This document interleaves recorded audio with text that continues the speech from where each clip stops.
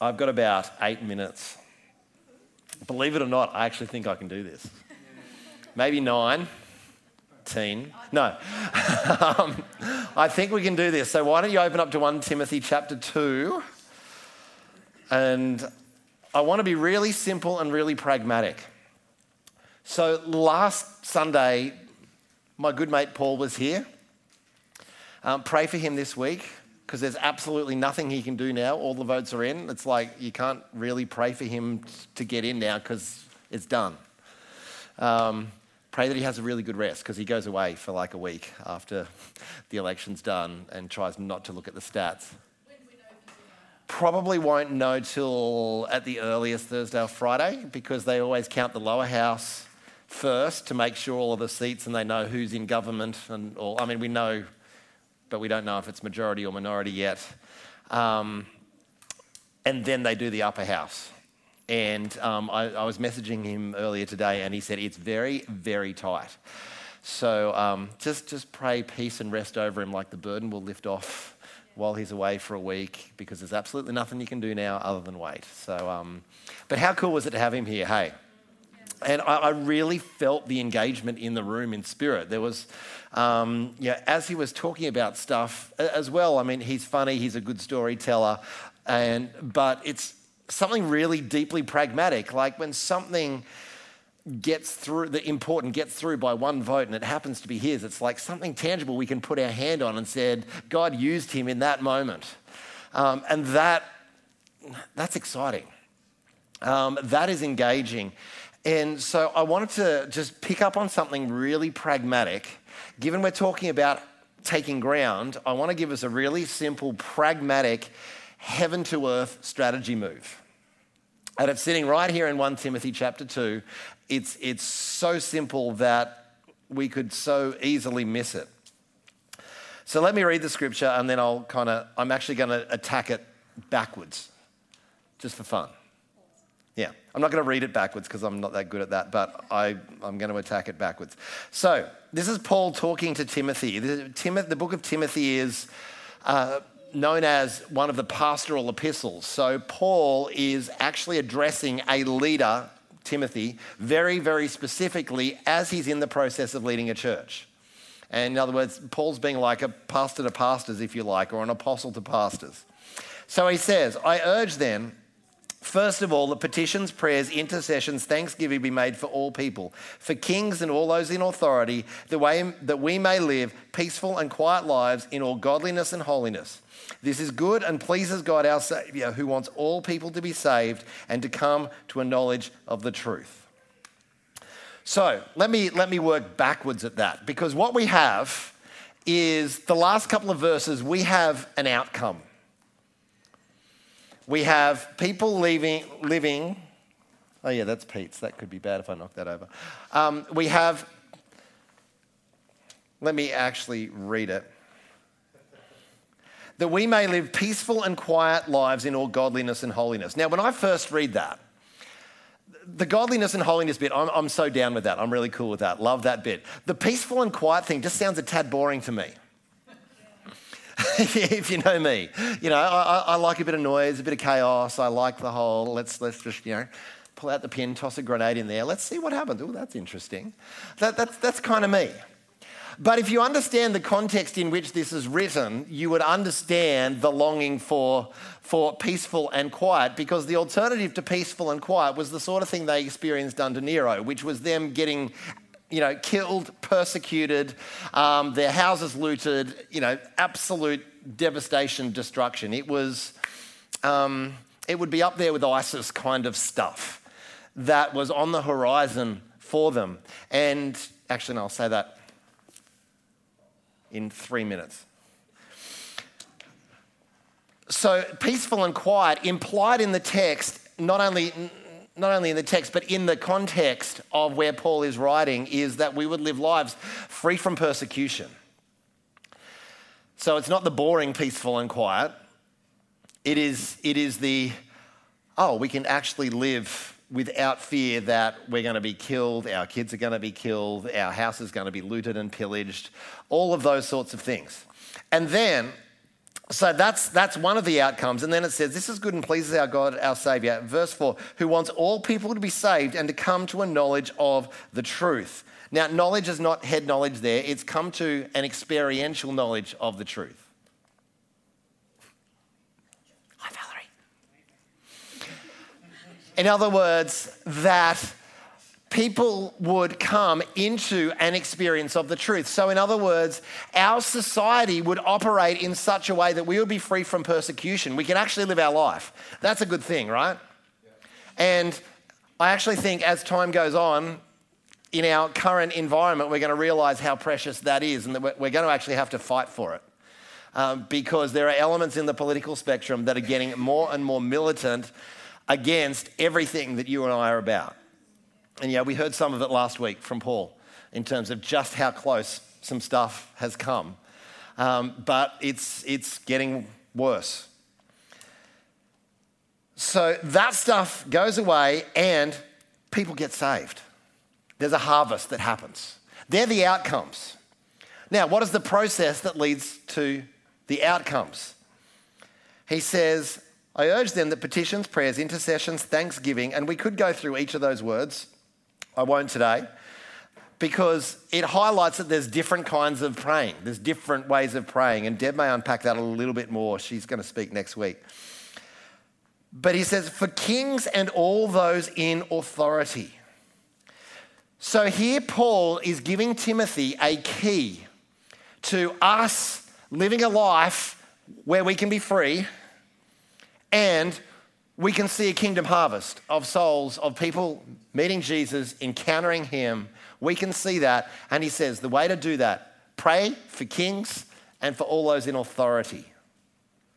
Now, kings is obvious. It's talking about, if you like, political rulers, whether they be a king, a president, a prime minister, whatever word you use. That word for all those in authority could easily be translated magistrates. So if you like, pray for those who are at the head of the political system, pray for those who are at the head of the judicial system. In other words, those who make the rules. In your society, those who make the rules, the politicians, they make them, and those who enforce them, because if you get corruption in either of those places, stuff goes bad. Now, when we're praying for them, what are we doing? You know, it's not just, dear Lord, please bless them. Although that's way better than, dear Lord, please kill them, or, you know. But yeah, dear Lord, it's deeper than that. What we're endeavouring to do as we pray for our leaders is to change the atmosphere in which decisions are made. We want to change the spiritual space around their head and their heart that they are in as they are making decisions that affect you and me every day. The alternative, if we don't pray, is if we go, you know what, that leader is just evil and is criminal and I flatly refuse to pray, they actually become the Antichrist that we prophesy. Now, I've read this about a number of rulers, and I think it was Nero, and I could be open to correction, because Nero in the 1st century AD was one of the most militant persecutors of the people of God. As I understood it, the church at that time refused to pray for him because they thought he was the Antichrist. So they refused to pray for him. But in refusing to pray for a leader, you remove from them the atmosphere of heaven and access to the atmosphere of heaven, and so they become the Antichrist we prophesied they were. This is the danger. See, we can let our political leanings, whichever way they are, stop us from praying for our leaders because we might not like the party that they represent. But if we as the church pull back from praying for them, they become every bad thing that we start out thinking about them, because we refuse to shift the atmosphere around them in which they make their decisions. Are we making sense here? This is what we're about. We want to shift the atmosphere in which decisions are made so that they have access to the wisdom of heaven, not the wisdom of the earth.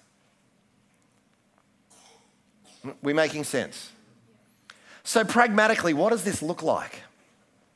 This is actually a strategy that when Deb and I were in youth ministry in a high school, we actually used to teach this strategy to the kids in the school of how to make an impact in your school. And I said simply this: target your principle. I mean, you're in a Christian school, so you've kind of got an advantage for some. But I said, target your principle. Now, when I say target, I'm not like walk around their office 7 times and hope the walls fall down or something like that. But in terms of target them in prayer, in other words, like adopt them in prayer. But before we actually let words come out of their mouth, as we've talked about over the last few weeks, stop, listen, and go, God, how would you have me pray for this leader? What is on your heart for this leader? Stop, listen. Because what we don't want to be praying is our agenda. We want to be praying heaven's agenda, because it's only as we pray heaven's agenda and co-labor with heaven that we shift that atmosphere. Pray heaven's agenda,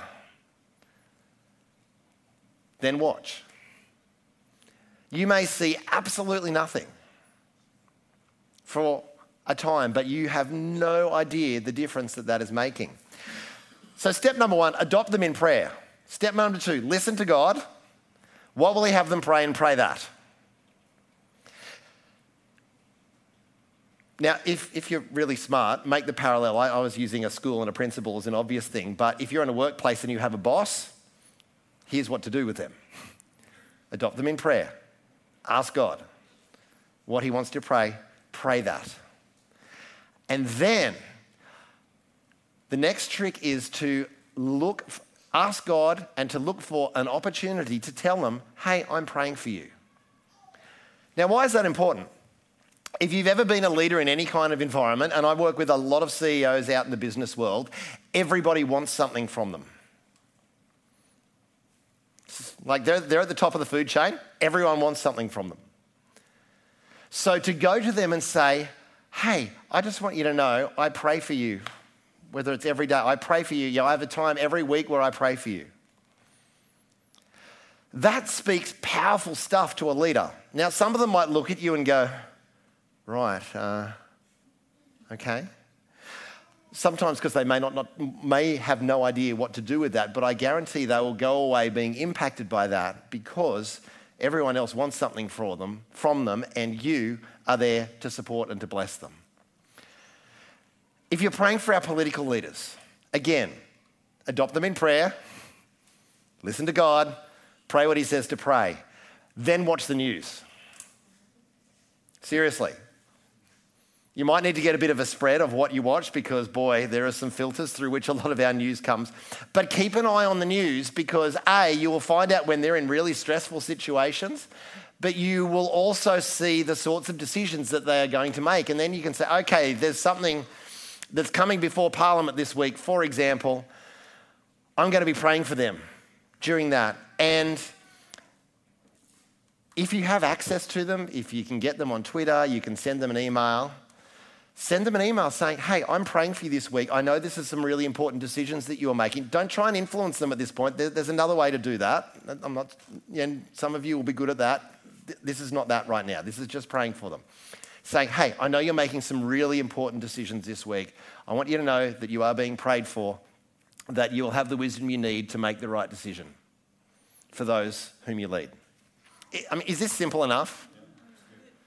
Like, this is so simple and so easy, yet Paul gives it to Timothy as a key to shifting the atmosphere of your society and bringing in a harvest by targeting those who are at the top of the food chain and adopting them. Are we making sense? Yes. Do I need to say anything more about that, or can I actually just let you go and do that?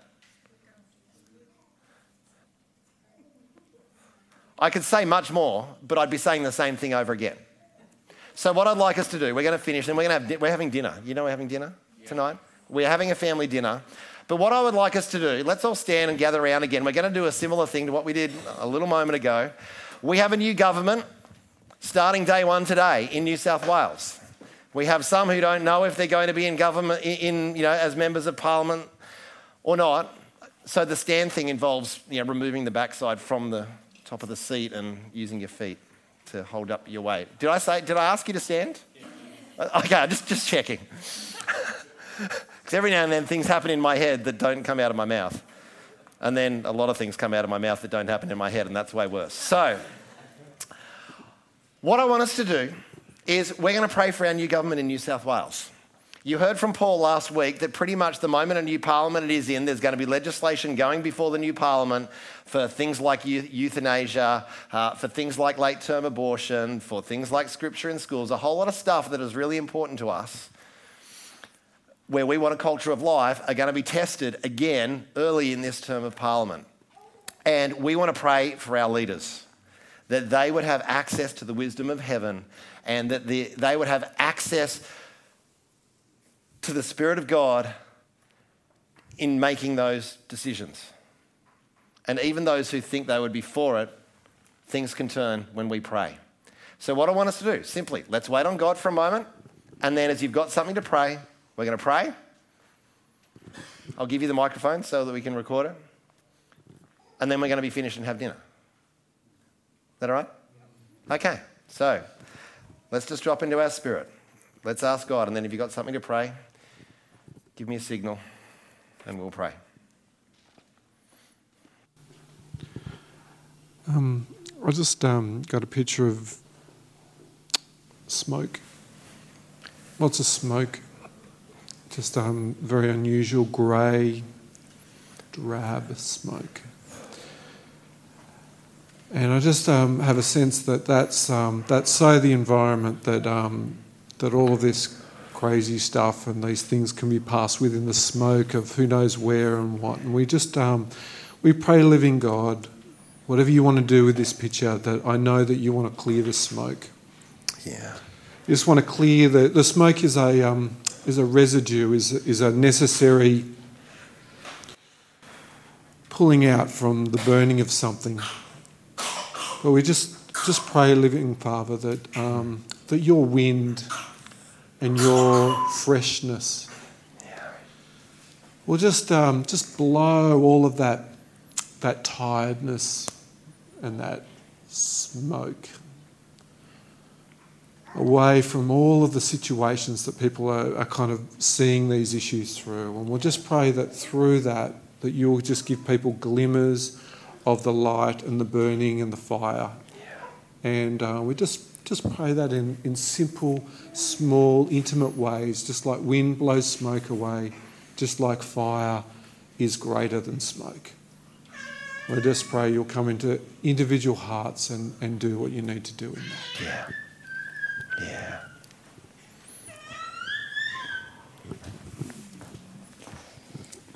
Yeah, God, just thinking of that song, You Unravel Me with a Melody, and I believe we need to proclaim a melody over the Parliament.